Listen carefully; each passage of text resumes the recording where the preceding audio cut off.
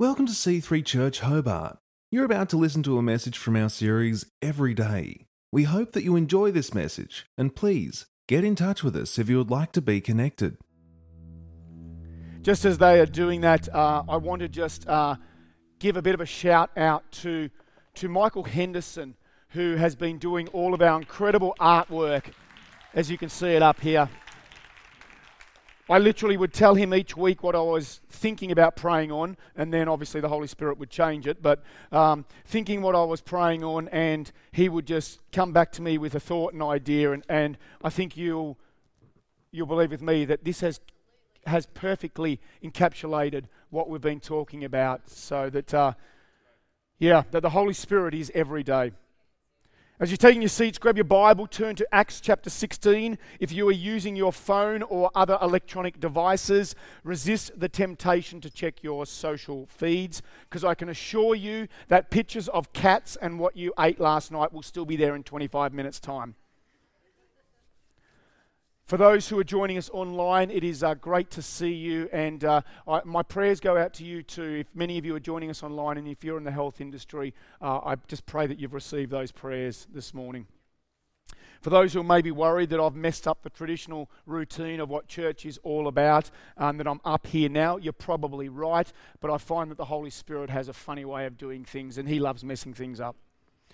We are on a series called Every Day, and we've been reflecting on how the Holy Spirit, through the lens of people who are living and doing life every day.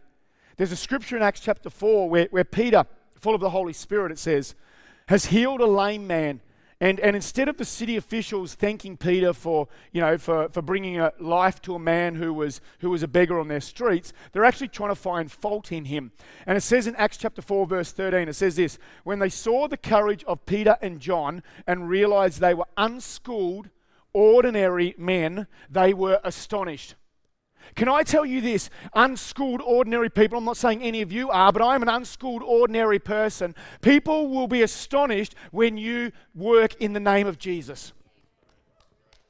A.W. Tozer says it like this. He says, a spirit-filled life is not a special, carefree, deluxe edition of Christianity, reserved for special moments and special people.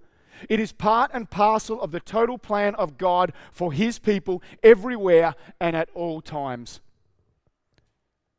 The most common question that I have received during this series has been focused around how and who receives the Holy Spirit. And it's something that we may never totally understand. Because I'm going to give you a little bit of a hint here, church. God is God and we are not. And we do not know all of His ways. His thoughts are higher than our thoughts, and His ways are higher than our ways. But I'll give you a little 2-minute version anyway. In the early chapters of Acts, we read that there's a small band of believers, maybe about 120 people, who were doing their very best to build the early church. On the outside, they were totally committed, but in reality, they were about as popular as a hot dog seller at a vegan festival. And on the inside, they were probably pretty anxious. Because Jesus, their Lord and Savior and leader, has gone. He's ascended. He told them He was going to do it. It was not like all of a sudden they went into His room one morning, Jesus, are you there? Jesus? Oh, He must be out for a prayer walk. He's gone. He said earlier, He said, I will ascend, but I will send one. I will send the power in order that you may complete the mission. I'm paraphrasing here.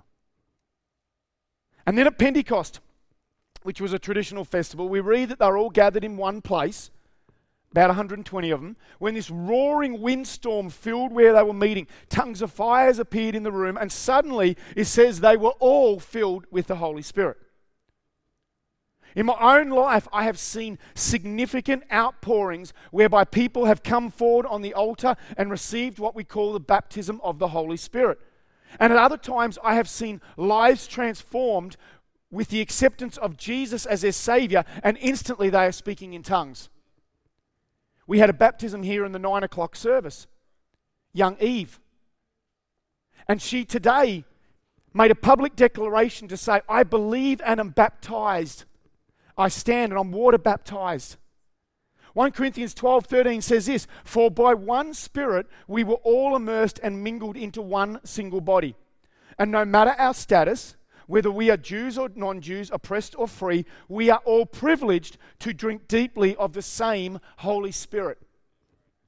Ephesians 1:13 says this, "In him you also, when you heard the word of truth, the gospel of your salvation, and believed in him, were sealed with the promised Holy Spirit." The challenge we face is in our willingness to receive a gift that we don't feel like we've earned and that we can't control. It was a Bible college professor by the name of A.L. Pollock who, when was asked the question by one of his students around this topic, the student said, "How long after receiving the gospel do believers receive the Holy Spirit?" To which he paused and said, "It's not a question of time, but of order." He said, "A sword cannot cut you unless it has first struck you." He said, "First the gospel must be believed, then the Spirit can be received. It is not a question of time, but of godly order." Acts chapter 16, I'm going to be starting at verse 16, and I'll be going through as much as I can. Just for a little bit of context, the church continues to grow, as does the opposition.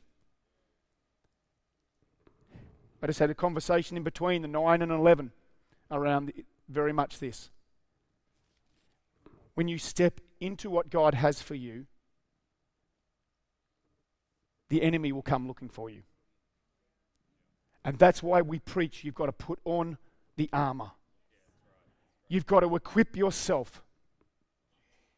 I've said before, I don't mind the devil having a go at our building and our church, because I know in my heart it means that we are active and that we are reaching and that we are building a community. I never want to be a church where the devil leaves us alone and goes to someone else. Acts chapter 16, starting at verse 16. "Once when we were going into the place of prayer, we were met by a female slave who had a spirit by which she predicted the future. She earned a great deal of money for her owners by fortune telling. She followed Paul and the rest of us, shouting, 'These men are servants of the Most High God, who are telling you the way to be saved.' She kept this up for many days. Finally, Paul became so annoyed that he turned around and said to the spirit, 'In the name of Jesus Christ, I command you to come out of her.' At that moment, the spirit left her." I have heard preachers speak for 40 minutes on why Paul got annoyed, which I can sum up for you in about 5 seconds. You will annoy people, and people will annoy you. What I want to focus on, though, is the fact that here was a young woman who was a slave to not only her physical situation. We read here that she was owned by people. In the terms we want to use today, she might have been a fortune teller or something like this. She was owned by people. I'm going to use the word, she was prostituted out for her trade, for her skill. And they didn't care what it cost her. They didn't care what it cost her financially or physically or whatever it was. They owned her. But she was also a slave to a spirit. She was slave to a spirit, I believe, of fear inside of her. And the reason I say this is because we read in this scripture alone here where she chased after Paul and Silas. And let me tell you, when you are broken down inside of you and you see good news and light in others, you will be attracted to it. You will be attracted to what is hope and good news. And when you are suffering here, this woman is suffering here. She's being told what to do from owners, yet she sees in Paul and Silas who come in here this new spirit that is inside of them. She sees Jesus inside of them, and she's drawn to it. That's why she was annoying him. That's why it says she followed them day after day after day. The spirit in some of the earlier translations, the spirit is called the spirit of divination. And divination in the Greek is actually referred to as Python. And I actually loved that image. In the spirit that she had inside of her was actually strangling the very life out of her. That's what a python does. The spirit that was consuming her was strangling the very life out of who she was. And we can belittle this woman. And we can think to ourselves, this wouldn't happen to me. Yet I lived much of my life consumed with a poverty mindset. My mum and dad lost everything on the farm. I remember as a young kid not understanding why, but just being told we moved. They lost the farm, they lost the house. My grandfather lost the store, they lost everything through the droughts. And we moved to another place, another farm. And the dams were as dry there as the ones that we'd just moved from. And I grew up doing what I felt was pretty tough.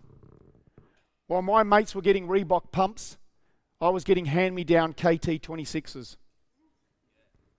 While my friends were holidaying in Queensland, I was given a tent and told to go down by the river. And over the years, I'd become a slave to a poverty mindset. Carried on into my early 20s, even as a married man. I carried that forward and it came out of me, the poverty mindset. I needed someone to get annoyed at me. I needed someone to get righteously angry at me. And that person was a mate by the name of Phil Shepherd, who one day pulled me aside and he said, Sean, you may not have gone on the fancy holidays or had the best shoes, but you are loved by your family. So stop being a slave to your circumstances and start living in the truth that God has for you. I hung around Phil for a long time. And I still see him as a mentor today. Because what I saw in him was a spirit that set me free from that what was inside of me. And I believe that this young woman kept following Paul and Silas because she saw in them a spirit that was different to the one she had, and one that could set her free. It was a spirit that she saw that spoke of a grace and saves and a truth that sets you free. Verse 19 went on to say, when her owners realized that their hope of making money was gone, they seized Paul and Silas, dragged them into the marketplace to face the authorities. They brought them before the magistrates and said, these men are Jews and are throwing our city into an uproar by advocating customs unlawful for us Romans to accept or practice. Verse 22, the crowds joined in the attack against Paul and Silas, and the magistrates ordered for them to be stripped and beaten with rods. After they had been severely flogged, they were thrown into prison, and the jailer was commanded to guard them carefully. When he received these orders, he put them in the innermost cells and fastened their feet in stocks. Each of us are created with a region in our brain called the hippocampus. It is responsible for both our learning and our memory. And it effectively helps us create a cognitive map of our life. In layman's terms, it stores the things that we sense and we see, and then creates a life map that we can refer to when we're in unfamiliar situations. You know those times when you step into something unfamiliar, but you've got that thing that comes to you and you know, okay, I know how to do this or I know how to get out. The enemy to the hippocampus is darkness. Because we lose the very sense that helps us create our life map. Which is why for 2,000 years, penal institutions have used darkness and isolation to try and break down prisoners. In fact, in 2012, the Human Rights Commission petitioned to have the process of what they call cobalt or deliberate darkening of rooms banned because they knew that there was a long-term problem for prisoners.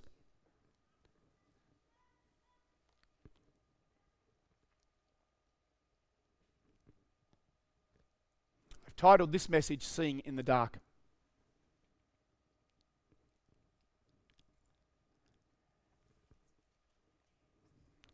I took a plane trip to Brisbane this week. And I had a 4-hour layover in Sydney. And I cried like a baby. No one came near me, and I can understand why.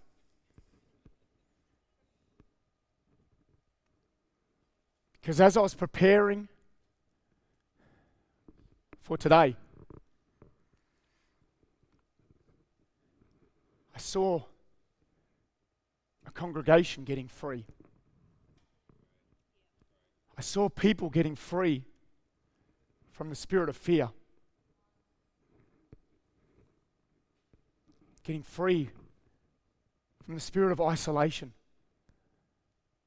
loneliness, anxiety, pride. I saw people getting free from the love of money. I saw people getting free from the spirit of fatigue. I saw people getting free from anger and brokenness that is consuming your life.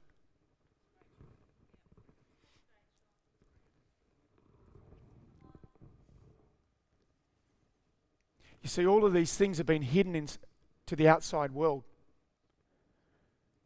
But internally, they've been strangling the very life of the Holy Spirit out of you. 2017, a group called Pew organised a random survey of over 5,000 participants, and they found that over 80% of people surveyed said they still believed in God. Yet only 13 trusted that God was at work in their life. I think one of the reasons that we are living a post-Christian culture is because we received the gift of grace that sets us free, but we have hidden our pain and our past in dark places because we don't believe that the truth of God will set us free.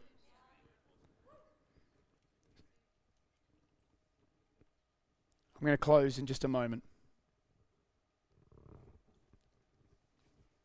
Told you today would be a bit different.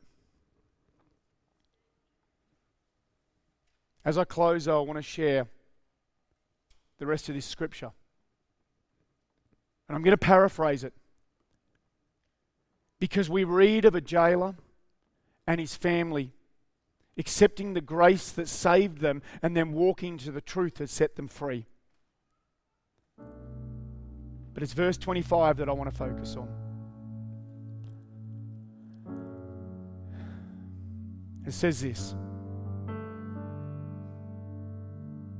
Paul and Silas, who had set a young woman free, stood in front of a crowd. They were abused. Names thrown to them. They were probably spat on. It says that they were stripped of their clothing, humiliated. It says that they were beaten, flogged, severely flogged, the NIV says. On their bare backs, they were hit with rods for setting a woman free. Then they were told, we're putting you in jail. Not on the outside, not in the easy part, but we're going to put you in the innermost part of a jail where it's dark, where you can't see. It says this. It says that Paul and Silas, undaunted, prayed in the middle of the night and sang songs of praise to God. Do you know what it says then? It says that other prisoners listened. Can I tell you, church? In your darkest place, be undaunted to sing praises to God, because others will see. Others will listen.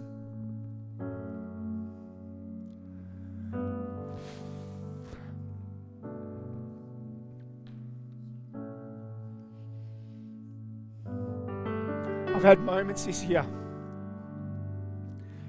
where I felt like I've floundered. I felt like my hippocampus has been broken. I don't know how to do church. It's like doing it in a whole different language. And on the outside, I made the necessary changes and moved with things quickly, and we got stuff happening. Yet inside, I felt broken.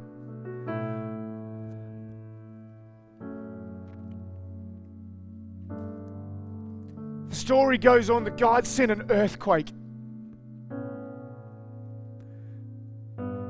Do you believe that God can send an earthquake for you in your situation? He sent it for Paul and Silas. No one got hurt. There wasn't damage. You matter so much to God that He would send an earthquake to deal with your spirit of fear.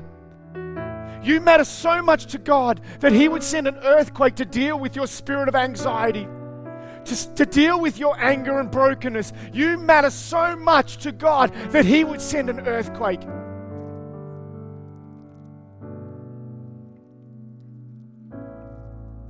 Why?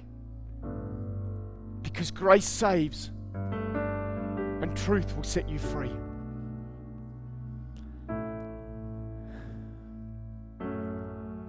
In a moment, I'm going to get the guys to sing the song, Come, Holy Spirit. And as they do, I'm going to ask you to do something incredibly bold. It's not cry like a baby like me.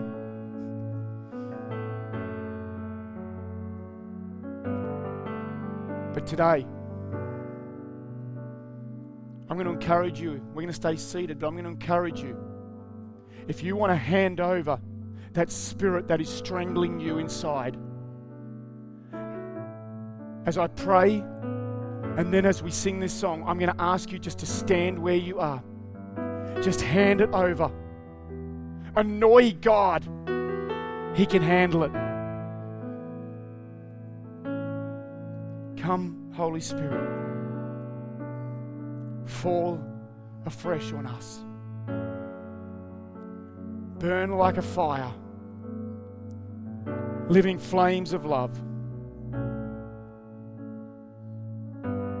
If that's you and you just want to stand and say, I want to release this Spirit to you, Lord God. I want to be full of the Holy Spirit. I want to see that Spirit that was inside Paul and Silas. Then just stand where you are. Because we're going to pray for vision. I pray for a clarity. I pray for guidance and insight. I pray for a healing. I pray, come Holy Spirit, fall afresh on this place. Thanks for being with us today. If you were impacted by this message, would like to get connected, or would like to know more about our church, please visit our website at c3hobart.org.au. See you next time.